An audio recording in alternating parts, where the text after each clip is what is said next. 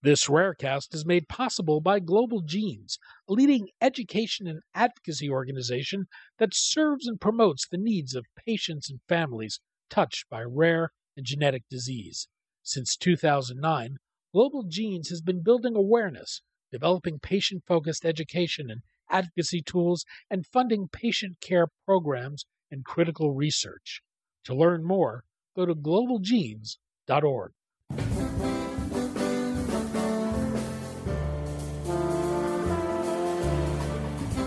I'm Daniel Levine, and this is Rarecast.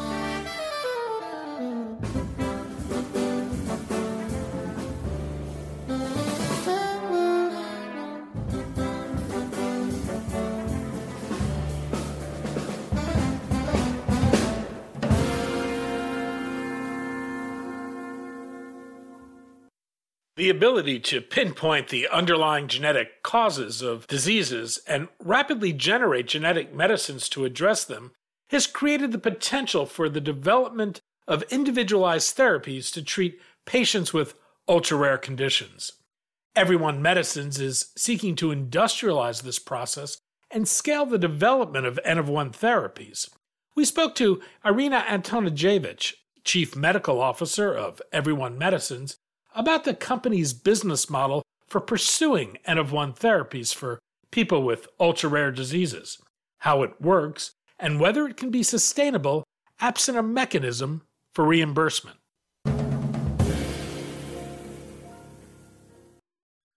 Irina, thanks for joining us.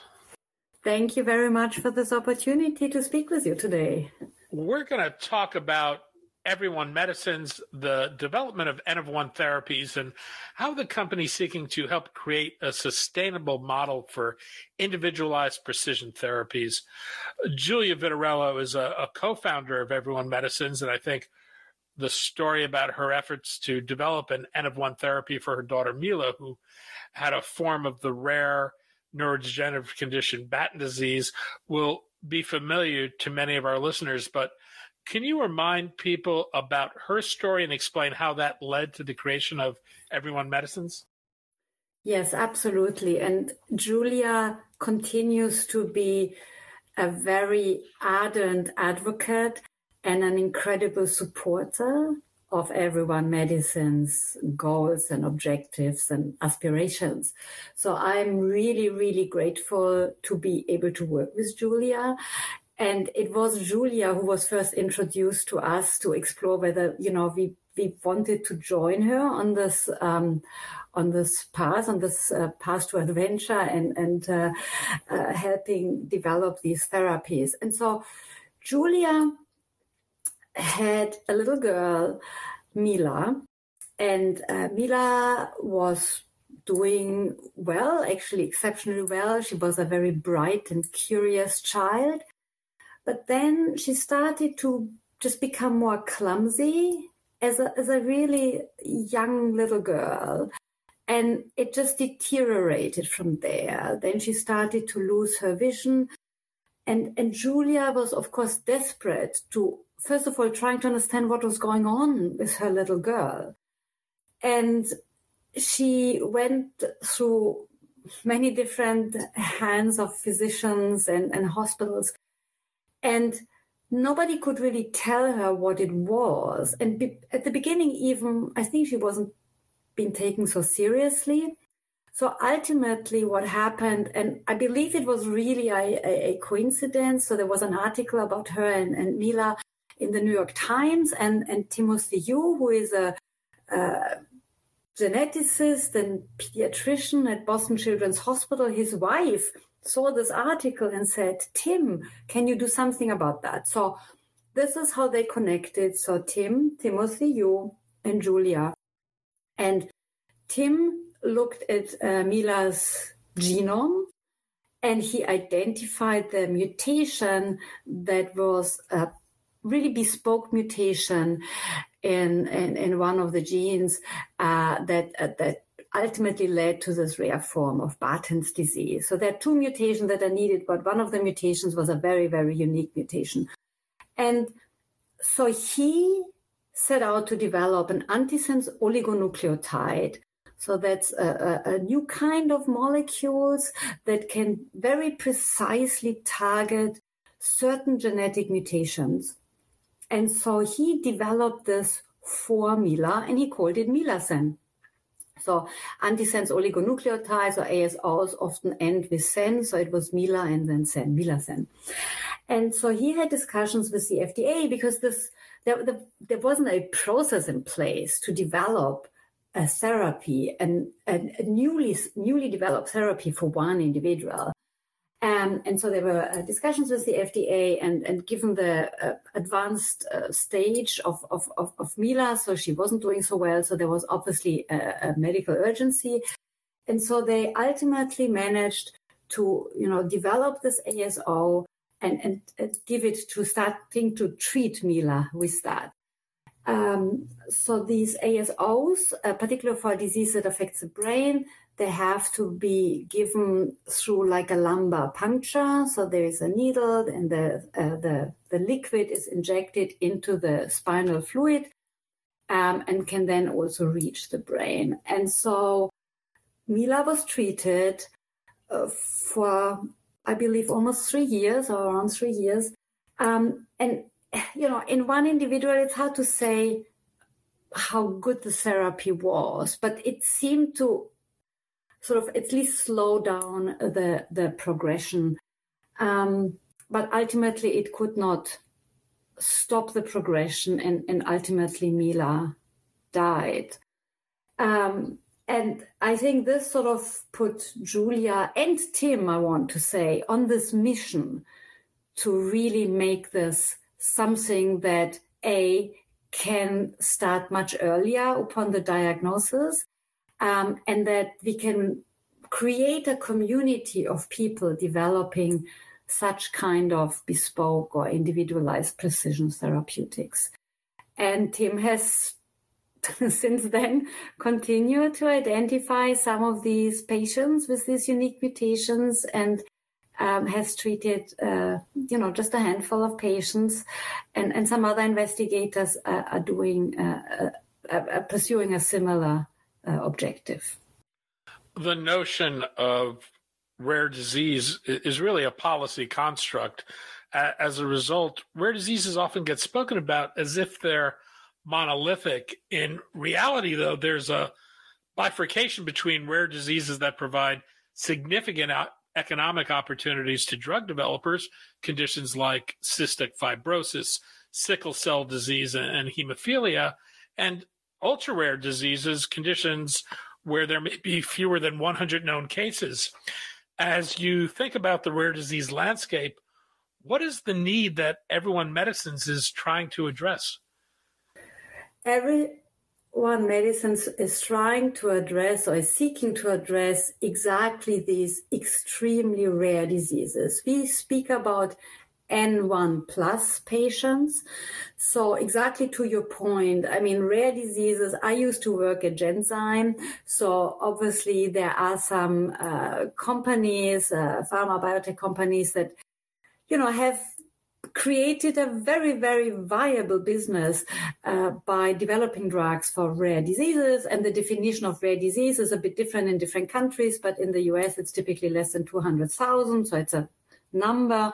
In Europe, it's more like a percentage. But nevertheless, these are numbers of patients that allow you to actually conduct maybe even 2 clinical trials that are controlled and, randomized, controlled, where you can actually do some statistics to see whether the drug works. If you go down to very small numbers, this does not become feasible anymore. It is not particular. I mean, in the extreme, if you have one individual, obviously you cannot run a clinical trial. And so N-of-1 Medicines sees itself as developing medications, drugs, for those populations where right now we don't see any commercial organization that has set out to actually develop these N1 plus therapeutics. And we think that the time is ripe for that.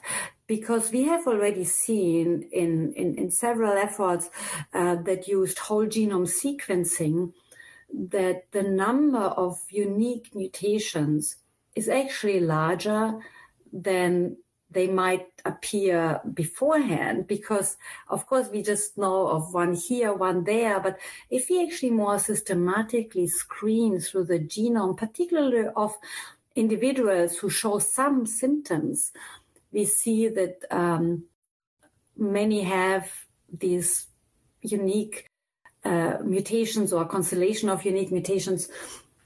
And not all of them can be treated with an ASO, but those that can, we think that this is where we want to be. We want to develop what we call a process that allows us to identify the mutations, decide if they are really the cause of the disease. Obviously, this is important. Then decide if we can correct the mutation sufficiently to expect a benefit with an antisense oligonucleotide, and then develop it quickly through a process that we are literally launching as we speak. And we think that it is the speed that will be important, so that upon a diagnosis, we can quickly really deliver those therapies. And multiple pieces have to fall in place. I don't want to say that it is without challenges, but we think that the time is really right for that, because once we have a diagnosis, a genetic diagnosis, and we have the technologies to develop a treatment, I feel compelled to say, we can do it, so we have to do it. And we have to find a way for this to be an approvable therapy, even if it's only for one individual, and it has to be reimbursed. We have to reinstate health equity for those families that have an enormous burden, of course, emotionally, but also financially. Julia talks about going from Mila to millions, scaling the process of what researchers were able to do and industrializing the development of N-of-1 therapies. What's the potential for doing that? Yes, so we think it is all about making quick but also good decisions on what is the right drug candidate. And then over time, I mean, we have a certain set of hypotheses. I think they're pretty solid hypotheses because we, the very small team at N-of-1 Medicines, is very experienced with antisense oligonucleotides and more broadly with nucleic acid therapeutics. So we have created, we call it a funnel, how we can rapidly select those ASOs that we think are suitable to, again, incur benefit in the individual, but also be safe enough. And since you know Julia well, I mean, we are talking about, at least initially, we are talking about really severe diseases. So we are talking about children who, have many seizures a day or have a rapid neurodegenerative process that they lose the ability to walk, to move their hands, to speak, potentially to breathe. So these are severe disorders. So of course, we still want this to be safe, but we don't have the time to spend like 3 or 4 years optimizing it. So we have optimized the screening process to get to the decision of which one is the good therapy. And so with this, we believe that we can scale this up because the testing is very well informed and will become ever more informed as we continue to do this over time, because what we have as a really unique situation in this case of N1 plus therapeutics is that the time from designing the ASO, do some tests, and then taking it into the clinic is very short. Today, it's about 12 months, maybe a little bit more, maybe a little bit less, around 12 months. And we think that we can really, really shorten this in dialogue with regulators. That's an important statement I have to make. So we are in communication with regulators, but obviously they have to agree to that. But then it means that we can very rapidly feed back the learnings from each one ASO that we have developed and taken into an individual or just a handful of individuals where our predictions correct. If not, we can, revise. What did we learn? So it's a very quick learning process. And so this is what we think is scalable. And really, we plan to be able to address, many, many patients. As the future will sort of deliver these diagnoses. So that is the goal of N-of-1 Medicines. Well, how does N-of-1 Medicines work? What's the business model? Who are N-of-1 Medicines customers, and how does it get paid?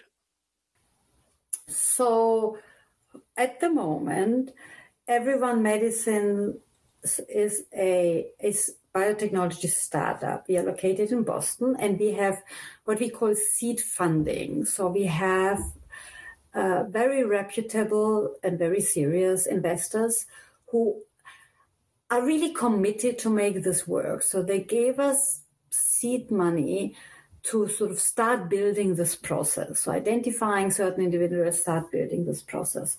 So the way we are a young company, so this concept of N-of-1 Medicines has been around, I would say maybe about 2 years, but it was really very much stealth mode.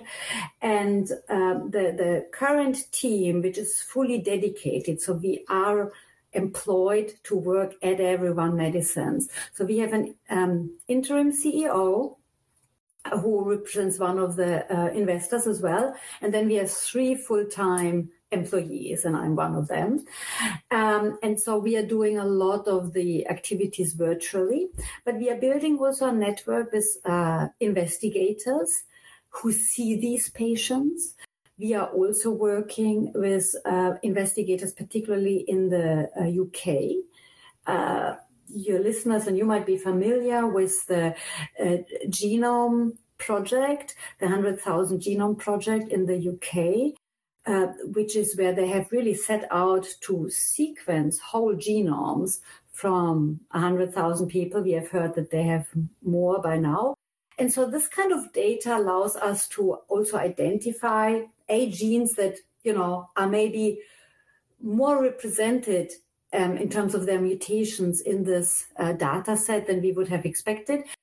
So the idea is to use such existing data. There are some of these data sets that exist, and then we have some investigators that see these very rare children that, had a diagnostic odyssey and then land in their hands. And then once they are doing the whole genome sequencing, this is when they can find those rare mutations. So I would say our customers are, to some extent, also families who can approach us, but then also physicians. And so that's why we are creating this sort of network with physicians. So that, and then using existing genome data that allow us to identify likely mutation that we will encounter in the future, so that we can actually start developing ASOs, maybe based on only one patient, but we expect that there will be more patients, maybe, 5 in the next, 10 years. And we will have the drug ready for them as soon as they're diagnosed. So it's also important to say we are global. We are based in Boston, as I said. So, but we do really want to have an outreach globally, and we definitely have engaged with investigators and genomic data sets, both in the US, a little bit in Canada, and also in Europe and the UK. Is the expectation that you'll be exclusively focused on antisense oligonucleotides, or will you be exploring other modalities as well? For the moment, we will focus on ASOs, but we definitely want to explore other modalities as well. The reason for starting with ASOs that many of the rare diseases affect children, in fact, more than 70%. And many of those rare diseases in children affect the brain or the spinal cord, so the central nervous system. And ASOs have this ability to be taken up, particularly by neurons, but also other brain cells. And so we don't need anything other than a very precisely targeting ASO. We don't need a delivery vehicle. So we think that this is a very good starting point to build this sort of process and start developing treatments for this high unmet need diseases. But ultimately, we think that, the technologies are expanding all the time, like literally all the time. And so we think that we will just be watching and observing the progress. And we definitely think that there could be RNA, gene editing technologies, gene therapies. It's all about delivery. So getting the drug to where it needs to go, for instance, in the brain. And so this is where ASOs just offer an easy way into that. But as new technologies are available that allow us to do this for other modalities, particularly within the nucleic acid therapeutics, because they're very precise. They can be designed in a way that they very precisely target a unique mutation. So we definitely want to broaden out. And I just want to say, because what I maybe didn't really fully address is how is this going to be a business, So we think that by talking to payers, so insurance companies and regulators, we can create this path that allows us, like for any other drug, to have a drug that is ultimately reimbursed because it provides a benefit, a favorable risk benefit. So there is a greater benefit than there is a risk. And so just because it's for one or just a handful of individuals, there shouldn't be, in principle, ethically speaking, why would they not be reimbursed? So we just have to find a way to make it acceptable from a also regulatory point of view, that this is actually a drug that has shown a reasonable profile because it has been developed based on a certain process.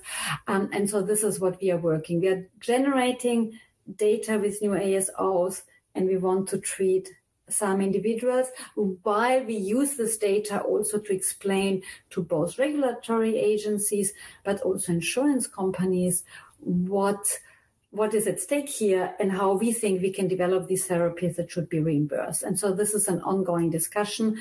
But we have had discussions already, and we think that there is really not everyone and not every insurance company and different in different countries somewhat, but there is a recognition that this somehow that we have to overcome the challenge we have today and create a path. And we think we will be able to do that. There are many well-known challenges to rare disease drug development. These are amplified when it comes to developing a therapy for an individual patient or an ultra-rare disease population. On the other hand, you don't have to go through full drug development and seek an approval for therapy to actually dose a patient. What do you see as a realistic timeline from the start of a project to actually getting medicine in a patient? So at the moment, we think a realistic time frame is about 12 months. This is ambitious, and it can be 14 months, but might be 11 months. So I think that's a realistic time frame. This, does assume that we go through the sort of testing scheme that we have devised, and that we find a good ASO. Again, we are pretty confident we will, but so this, I would say, is a reasonable time frame. And at the moment, the FDA has issued, they issue a lot of draft guidances and then ultimately guidances. So they have issued a draft guidance specifically on the development of ASOs for this N-of-1 patients. And so this is kind of like a guidance document to tell us what the FDA expects in terms of testing before it can go into an individual. And so the other agencies, for instance, in Europe, have not issued such guidances or draft guidances. This is why it's important for us to have this conversation with them to see what they would expect. So this process, just the way it's laid out right now, takes about 12 months, just because there are certain elements in it that include, for instance, some animal testing that just require a certain amount of time. But we think that with this sort of informed and iterative learning from the ASO design through the sort of in vitro, so just cell models, and then in vivo testing, we can actually speed up this process. So our goal is to start with, a draft guidance that exists, but have these discussions and generate data in the next 2 to 3 years to actually show that we can speed up this process so that it would be faster. And I don't want to say a definitive number of weeks or months, but we are pretty confident that this can be a faster process to then take a new drug into an individual particularly with a severe disease. And we think at the beginning, we call this a stage 1 of our platform, of our process, is where we would actually show that we can do that we can develop some new ASOs. We take them into these children with severe diseases, and we look for safety and efficacy that has to be defined in each individual, because these children have often a very sort of unique set of maybe symptoms, and we want to make sure that we understand, and this is where we will be working particularly with the families, to understand what is most important for the child, for the family, what would they want to see improve, what is sort of creating this disease burden for them. And, it could be something like my child can, grab the spoon again and feed itself, or my child can walk, maybe slowly, but can walk, or, so there are different aspects. My child has fewer hospitalizations. So there are different ways to measure that. But we would want to initially show that we measure this in a rigorous way in an individual child, so that we can say, here, we have shown you that it is safe and it has some benefit. And then again, over time, we think that by identifying what are the key features of such ASOs, we can speed up this process so that we don't have to actually do any clinical testing, but the vision is that the drug is developed through a process and can then be given as a reimbursable therapy to the individuals for whom it was made. Time is such a critical issue for these patients. Many of them will seek to develop treatments when a child has a progressive and degenerative condition. And in many cases, by the time a child is diagnosable, the disease can be far along. What level of understanding of a disease and what testing of a therapy is needed before dosing a patient, and what's being done to move regulators to get growing comfort with compressing the preclinical timeline? So these are all good questions, but many questions in one question. In principle, the regulators have considered that there must be a way to accelerate a drug development if there is a severe disease. But I think it also does depend on the modality of the drug. So this is why these draft guidances from the FDA are very specific to ASOs and these very severe diseases. So this is where, and Julia she puts it so well, because the risk of treatment is almost always less than the risk of not treatment. Because if you don't treat, the child will certainly progress and die.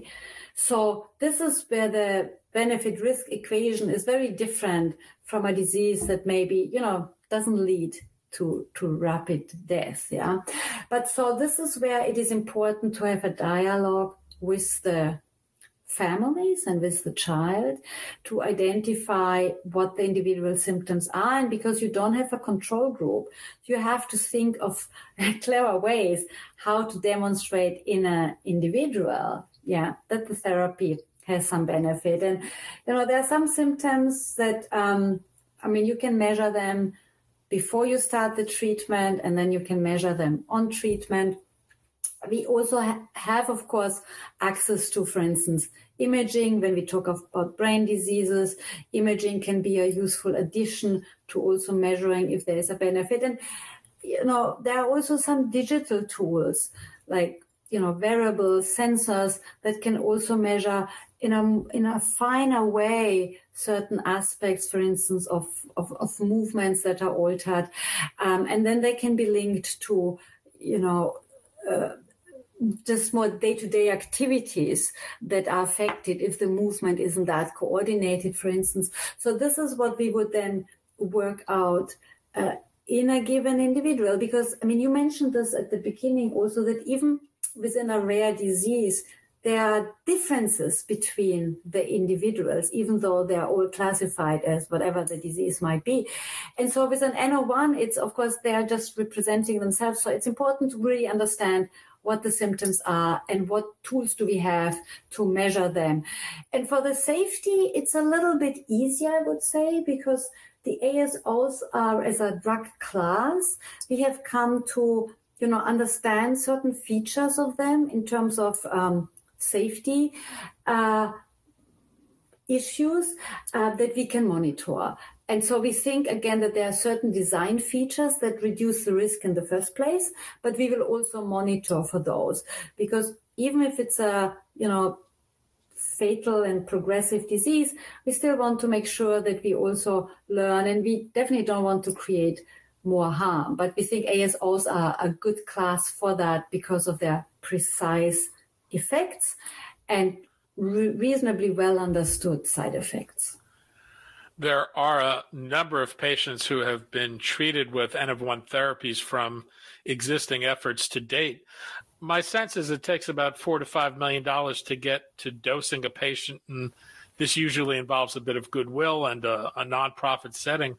What's your sense of what it will take financially, and are there opportunities to cut the cost through scaling what you're doing? Yes, I think that's exactly what we think. So there. Your costs are about right, and it is very expensive, unfortunately, even with an abbreviated package. But there are, I would say, at every step of the way, there are ways to reduce the cost, at least in the future. And this is where we think it is very important to have a clear set of experiments that we think are the most meaningful to select the right clinical candidate drug, but also to have this iteration of rapidly learning and have the dialogue with the regulators, because what we think is that fewer and fewer tests should be needed in the future to identify which ASO is the best ASO and can be therefore taken rapidly into the clinic. Because also, as I said, we can monitor in the clinic the safety as well as the pharmacological effects. And so by simply doing fewer tests, you will save time and you will save costs. So there is one aspect of this development which is maybe the most difficult to really dramatically reduce in terms of costs. And this is actually the manufacturing of the drug. So we think that we can sort of understand the particular biology and the effects of the drug in, cellular and animal models better and better and better, and speed up this process and do fewer experiments, and again, build a sort of scalable process with rapid learnings. Now, the drug quality that, is important to ensure, because you want to be sure that you have a high quality drug that, doesn't have any potential harmful impurities or something. So you need to have a certain rigor in how you actually manufacture these ASOs. So of course, these are manufactured at a relatively small scale, because even if you have a handful of individuals, you don't need so much as when you have like hundreds and thousands of patients. So it's always a small scale, but the quality still has to be good, because what we don't want at all is to, have something that is not really reflective of the drug, but just the drug process that hasn't been properly quality controlled. So this is something that we still think there is some efficiencies that we can devise in this manufacturing process, but this will be something that simply will always have to, stick to certain quality standards. But importantly, ASOs, as an individual is treated, and because they're not one and done treatments, but you treat again and again, this offers certain advantages. First of all, it offers the advantage that you can actually adjust the dose if you need to, even with the best of knowledge and experience. Once you start to treat a human, you will be able to see whether the dose that you assumed would be the right dose is the right dose. So with an ASO, unlike with, for instance, gene therapy or gene editing, you can actually continue to make adjustment to the dose. And of course, in the worst case, you can stop the therapy or you can increase the interval. We don't know, maybe some disorders have to be treated for some years, and then maybe you can reduce the treatment, either the frequency or the dose. Like, we have to also be mindful of, do we have to treat for the entire life? Do we have to treat for a certain amount of time? So, this might also be different for each individual, but there are some neurodevelopmental diseases that might require an adjustment of treatment over time. So all of this, can be done with an ASO, and we think that, again, the sort of reimbursement should occur for something that, creates a benefit. And by doing this across different patients and across different countries, with an ever faster development, every data point will give us more lessons learned. And we think that we will be able to create really a process that goes very quickly and is affordable in a way that the drug is reimbursed. And therefore, if it's reimbursed, by treatment, you can sort of get the cost that you initially invested in developing them. You talked about reimbursement earlier and it sounded somewhat optimistic. The question of cost is inseparable from the issue of reimbursement. What will it take to get payers to recognize the value of N-of-1 therapies and pay for these medicines without having them FDA approved or having a large dossier to establish their cost effectiveness? Yeah. So this is where the conversations we have had so far clearly show that there are differences in different countries. But I do also want to stress that our goal is to have a parallel dialogue both with regulators as well as with the insurance providers, so that in an ideal world, there would be a path to an approval, a rapid approval of an ASO that has followed a certain agreed upon process in being selected and tested. Because I think it is easier to have these discussions about reimbursement when there is a path to an approval. But I do want to say that there are, compassionate use, named patient. So there is a way, even today, and you mentioned that yes, some people have already been treated with N-of-1 ASOs. So there is a way to have this reimbursed. It's just on a one-by-one basis, and we would like to really create a process that also doesn't require, like every single time, a discussion, a negotiation with a particular insurance providers, but so that there is a certain path that is sort of established, and that if certain criteria are met, this drug is reimbursed. And again, I think the advantage of a continued treatment is that it's not about a huge upfront initial cost, but you can monitor the benefit and the risks of the treatment over time and can adjust. And if you decide to do so, also discontinue the treatment, and then, there's obviously no reimbursement needed anymore. So we think that this is actually an advantage as the first N-of-1 plus drug development platform to have something that can be adjusted and therefore also adjust the reimbursement. As we've seen the evolution of N-of-1 therapies, we've also been reminded that these therapies are not without risk. There was a case last year of an ASO developed to treat a child with a rare epilepsy who died from a side effect from the treatment. How do you think about the risk of these therapies, and do patient families weigh them, or do they believe that these risks are not significant enough to sway them because of the trajectory of these diseases? So we are quite familiar with the case you mentioned.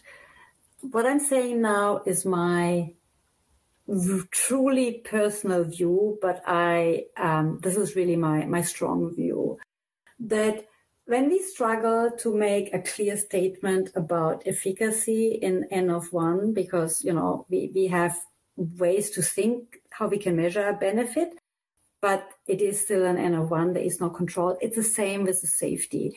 So I think the statement that this was clearly linked to the drug and only to the drug I think it's not quite possible.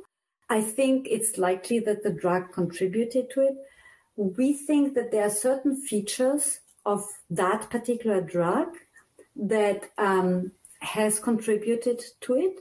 And this is why I believe that we have created at N-of-1 Medicines criteria that allow us to select better drug candidates that we believe will have fewer of these class side effects. Because I consider what we have seen with the sort of, it starts very often with just more liquid in the brain. There's always liquid in the brain, the cerebrospinal fluid, but with sort of like ventricular enlargement. So there looks to be like more space where this fluid is.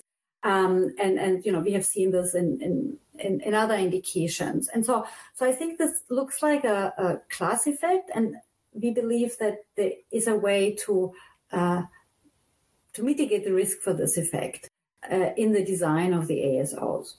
And so, but we will also be monitoring this, of course. This is one of these typical class effects.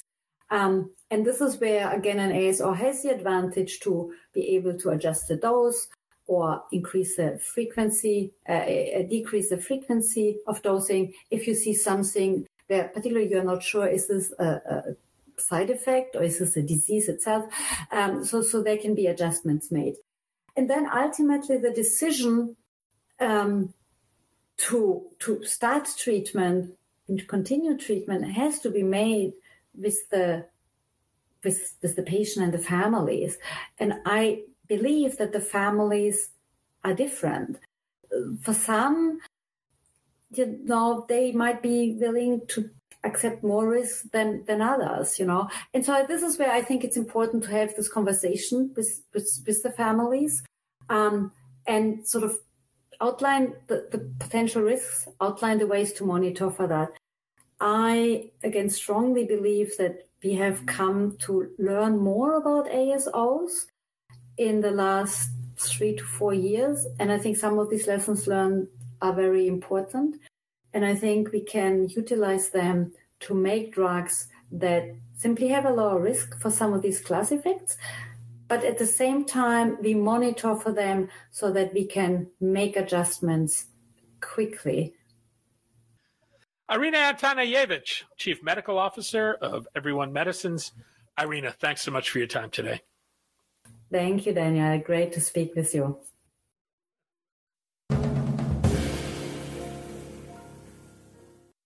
Thanks for listening. For more information about rare disease and to connect to the rare disease community, go to globalgenes.org. To keep up on the latest news and trends affecting the rare disease community, be sure to visit raredaily.org.